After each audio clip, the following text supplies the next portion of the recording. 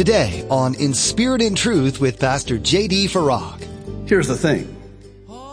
Like Moses, if we're honest with ourselves, we're just as prone to cover up the fading glory of not being in the presence of the Lord and spending time with the Lord. Oftentimes, the light and glow of having spent time with the Lord will fade over time. And this happens when we don't have that time in God's Word. You're listening to In Spirit and Truth, the radio ministry of Pastor J.D. Farag of Calvary Chapel, Kaneohe. Pastor J.D. is currently teaching through the book of 2 Corinthians. Have you spent time with God today? We might squirm if someone asks us that question, not just because we didn't read our Bible that day, but mainly because we don't want to appear ungodly in front of others. In today's message, Pastor J.D. shares how you don't have to wear a veil. Jesus can remove it and write a new chapter in your life. Now be sure to stay with us after today's message to hear how you can get your own copy of this broadcast. Subscribe to the In Spirit and Truth podcast or download the In Spirit and Truth iPhone or Android mobile app. Now here's Pastor J.D. with his continuing study, The Living Letter of My Christian Life. Today we'll finish chapter 3, Lord willing, and our text will be verses 7 through 18. The Apostle Paul, by the Holy Spirit, is writing to the church in Corinth and says in verse 7, "Now, if the ministry that brought death, which was engraved in letters on stone, came with glory, so that the Israelites could not look steadily at the face of Moses because of its glory, transitory though it was, will not," verse 8, "the ministry of the Spirit be even more glorious? If the ministry that brought condemnation was glorious, how much more glorious is the ministry that brings righteousness? For what was glorious has no glory now in comparison with the surpassing glory." And, verse 11, "If what was transitory came with glory, how much greater is the glory of that which lasts? Therefore, since we have such a hope, we are very bold. We are not like Moses who," verse 13, "put a veil over his face to prevent the Israelites from seeing the end of what was passing away. But," verse 14, "their minds were made dull. For to this day the same veil remains when the old covenant is read. It has not been removed, because only in Christ is it taken away. Even to this day, when Moses is read, a veil covers their hearts. But whenever anyone turns to the Lord, the veil is taken away. Now, the Lord is the Spirit, and where the Spirit of the Lord is, there is freedom. And we all, who with unveiled faces contemplate the Lord's glory, are being transformed into His image with ever increasing glory, which comes from the Lord, who is the Spirit." Today's teaching will be part 2 of a series I've titled, "The Living Letter of My Christian Life." For the benefit of those who were not with us, our approach to this chapter was a little bit different than what we usually do, because I decided to teach this chapter by posing specific questions related to both how and what my Christian life would read like as a living epistle of Christ. This, of course, presupposes that we see our lives in that manner. And by that I mean that people are reading our lives. We are a living letter. What does that letter say? What does the letter of J.D.'s life say? How would the letter of my life read? What would the chapter headings be? How many chapters would there be? And what would be in those chapters? Well, that's the question really that is before us from the text that we have before us today. Our first question is in verses 7 through 13, which is this: do I pretend to be godlier than I really am? In other words, when the letter of my life is read, does that letter shed me in the most favorable light? In verses 7 and 8, Paul tells them that the face of Moses had a transitory glory, whereas the ministry of the Spirit, by contrast, will be even more glorious. And in verses 9 and 10, he says, there's no comparison to the glorious ministry bringing righteousness with the ministry bringing condemnation, speaking of the law, which we talked about last week. The letter of the law kills, but the Spirit gives life. In verse 11, he then says that if what was transitory came with glory, and it did, how much greater is the surpassing glory of that which will last, speaking of Jesus Christ. In verses 12 and 13, he says that since we have such a hope, we're very bold. As if to say it comes packaged with this holy boldness because of it. And it's because we're not like Moses, whose glory was passing away, which it did. It's very interesting to me that Paul would draw upon, as is the case many times with the Apostle Paul, he'll draw upon the Old Testament, the Old Covenant, and such is the case here with the account found in Exodus 34 concerning Moses. It's interesting to me for two reasons. The first of which is that Moses put a veil over his face to keep the Israelites from gazing at him while the radiance and the glow was beginning to fade away. This after he had been in the presence of God on Mount Sinai, receiving the law, the Ten Commandments. Just by virtue of Moses being in the presence of God, there was this glow, this afterglow, if you will. And when it started to fade, he didn't want the Israelites to see that the glory was fading. So he put the veil over his face to keep the Israelites from noticing that the glory of God was fading from him. He didn't want them to know, and so he covers his face with this veil as if to say to them, I'm protecting you from the glory of God, which I possess. And that was the implication, and it's in the account, and I want to read Exodus 34, verses 33 through 35. You wouldn't think of this when you think of Moses, the meekest man who ever walked on the face of the earth. Moses, this man of God. Yet we see another side to Moses here. It says in verse 33, and when Moses had finished speaking with them, he put a veil on his face.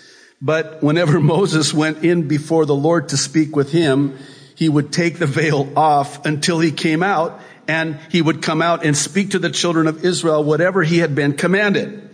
And whenever the children of Israel saw the face of Moses, that the skin of Moses' face shone, then Moses would put the veil on his face again, and he went in to speak with him. What's Moses doing here? He's trying to cover up the fading glory. He's trying to present himself disingenuously, I might add, to the children of Israel, sort of to give them the impression that he has the glory of God, this glow about him, this radiance, this reflection of him, because he had been in the Lord's presence, unlike them. Here's the thing. Like Moses, if we're honest with ourselves, we're just as prone to cover up the fading glory of not being in the presence of the Lord and spending time with the Lord. Oftentimes, the light and glow of having spent time with the Lord will fade over time. And this happens when we don't have that time in God's Word and that time in God's presence. The psalmist writes that in your presence, O Lord, is found fullness of joy. This is that time that we should be oh so protective of in our Christian lives. For some, it's early in the morning will I rise up and seek thee. For those who are not morning people, maybe that's not the best time. Maybe there's another time during the day where you just set it aside, and that is a sanctified time where it's just you and the Lord, and you don't check your emails, and you turn your phone off, and it's just you and the Lord. And I'll tell you something, that is the lost jewel in the Christian life in this day and age in which we live. But we're always so quick to shed ourselves in a more favorable light. I think of the contrasting Proverbs as a great example of this. You know, the Proverbs that contrast the righteous with the wicked. The Proverbs that contrast the wise with the foolish. And is it not true when we're reading the Proverbs, the contrasting Proverbs, and we come across one of those Proverbs that says, the righteous do this, but the wicked do this. And we respond with, those wicked, evil sinners. I just can hear the footsteps of the prophet Nathan, like when he came to David and said, you are that man. You think you're the righteous? You think you're the wise? No, you're the fool. You're the wicked. But we surely don't want anyone else to know that. That's why when we are on our way to church and somebody cuts us off in traffic and our sanctification flees from us, and then we pull up to the church parking lot, only to find that somebody has parked in your spot. But then we put on that veil, that smile, to cover up the sanctification that not only faded, but fled from us. Because we always want to present ourselves as being more spiritual than we really are. And sometimes we even go as far as presenting ourselves as being what I call hyper-spiritual. Hyper-spiritual. And it's disingenuous at best, it's dishonest at worst. And this is what Paul is saying here. We don't have to be like that. We don't have to be like Moses and cover the fading glory, because God's grace, keyword grace, is infinitely more glorious, and it never fades in Christ. As we're about to see, it's Jesus Christ who takes that veil away. And there's no need for the veil anyway. So Lord, take it away. Another reason that I find this most interesting is because Moses is a type of Christ. And by that I mean, there's a picture painted on the canvas of Old Testament scripture that points to the person of Jesus Christ. We call it typology. Moses points to the person of Jesus Christ, not just the person of Jesus Christ, but the finished work on the cross of Jesus Christ. As it's been said, the Old Testament conceals what the New Testament reveals. When I have an understanding of the Old Testament, it just makes the New Testament like 3D IMAX. And I think it's a tragedy that the pulpits are silent today concerning the richness of the Old Testament. What if I told you That from Genesis 1 throughout the book of Malachi in the Old Testament, throughout the entirety of the Old Testament, it all points to the person of Jesus Christ. Because see, Jesus Christ fulfills the Old Covenant in the New Covenant.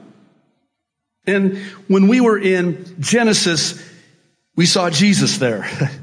When we were in Exodus, Leviticus, Numbers, Deuteronomy, Joshua, by the way, Yeshua, a type of Christ. Judges, Ruth, 1st and 2nd Samuel, 1st and 2nd Kings.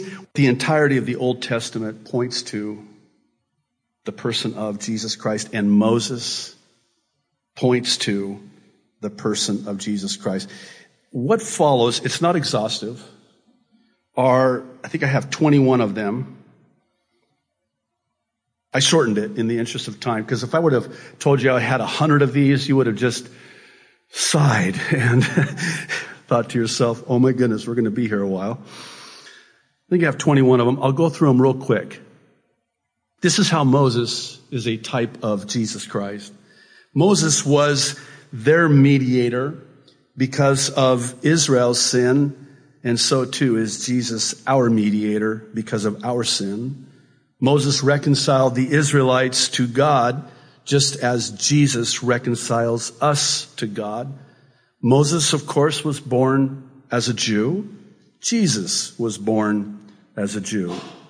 Moses was born while the Egyptians ruled over the Jews. Jesus was born while the Romans ruled over the Jews. Moses was born, then Pharaoh, to eliminate the entire Hebrew race, had the Hebrew boys cast into the Nile, save Moses to their certain death. Just as when Jesus was born, Herod would have all of the Jewish boys 2 years and younger killed because the king was born, the king of the Jews. Moses, we're told, was fair when he was born. Jesus was and is the fairest of 10,000. Moses was rejected by his brothers, just as Jesus was rejected by his brothers. Moses spent 40 years in the wilderness. Jesus spent 40 days in the wilderness. By the way, 40 in Scripture is the number of judgment. 40 is the number of judgment. Moses fasted 40 days when receiving the law. Jesus fasted 40 days when he was tempted to break the law. Moses became a shepherd for his father-in-law. Jesus became the good shepherd for his father. Moses set them free from the bondage of Egypt. Jesus sets us free from the bondage of sin. Egypt in Scripture is a type of the world. And Moses was the deliverer, delivering them out of Egypt, just as Jesus delivers us out of this world. Moses worked miracles. Jesus worked miracles, many miracles. Moses, interesting, sent out 12 to spy out the land. Jesus sent out 12 disciples to go throughout the land. Moses had 70 elders to stand by him. Jesus had 70 men that were taught by him. Moses washed the feet of Aaron and his sons. Jesus washed his disciples' feet. Moses glowed on Mount Sinai. Jesus was transfigured on Mount Hermon. Moses constructed the tabernacle. Jesus was the tabernacle. John 1:14, the Word became flesh and tabernacled amongst us. By the way, before I do the rest of these, there is so many interesting details in Scripture, and this is why. And one such detail is that when Moses had finished the tabernacle, he cried out, "It is finished." Interesting detail. Why? Because it would point to the Savior on the cross, when the work of the cross was complete, he cried out, "It is finished." This was the tabernacle, the fulfillment of the tabernacle. And it is finished. Moses had to die before Israel could enter the promised land, just as Jesus would have to die so that we could be born again to enter heaven. And lastly, Moses had to put the veil on his face when the glory faded away. Jesus took that veil from our face, and now the glory will never fade away. This brings us to our second question. It's in verses 14 through 18. Do I reflect the image of Christ? When the letter, not if, when the letter of my life is read, does it reflect Christ? Is it about Christ? Or is it all about me? In verses 14 through 16, Paul tells them that to this day, the veil remains whenever the old covenant is read, because only Christ can take that veil away. In verses 17 and 18, he says, there's freedom where the Spirit is. Where the Spirit is, there is freedom. Now, sadly, with all due respect to our Pentecostal brethren, this has been taken out of context. So where the Spirit is, there is freedom to bark in the Spirit, laugh in the Spirit, be slain in the Spirit, and you just fill in the rest of the blanks. That is absolutely not what this is saying. And this, by the way, happens to be one of the go-to verses when you're in a setting like that. And now please, this is not to throw the proverbial baby out with the bathwater. There is a place for the gifts of the Spirit today in the church. They have not ceased. We talk about this, the false teaching of cessation, where the gifts some believe and teach have ceased. That is absolutely not the case. The gifts have to be exercised decently and in order. So there's no such thing as, well, the Spirit was moving. We didn't even have time to get into the Word of God. Oh, really? What Spirit was that? Because I know in my own personal experience, anything that keeps me away from the Word of God, that's not the right Spirit. It's been said that sin will keep you from the Bible, and the Bible will keep you from sin. That's all we have time for today on In Spirit and Truth. If you'd like to listen to today's message, head to inspiritandtruthradio.com and click on the Listen tab. You'll also have access to a number of other teachings by Pastor JD, as well as his weekly Aloha Prophecy updates. You can download our mobile app to take these teachings with you wherever you go. Learn more about In Spirit and Truth and Pastor JD at our website and also on Twitter. We'd love to have you join the conversation there. We'd also love to meet you in person as well and would like to invite you to join us for our weekly services here at Calvary Chapel, Kaneohe. We gather each Sunday at 8:30 and 10:45 a.m. and also on Thursdays at 7 p.m. And you'll find more information at inspiritandtruthradio.com. Just click on Calvary Chapel, Kaneohe at the bottom of the page. Before we end today, Pastor JD has an encouraging word to share with you. It is such a blessing for me personally to be able to share God's Word with you on each edition of our In Spirit and Truth radio broadcast. Also, I'm so very thankful that you've tuned in to listen. The book of 2 Corinthians provides us a much-needed reminder of how divine power is realized in our human weakness.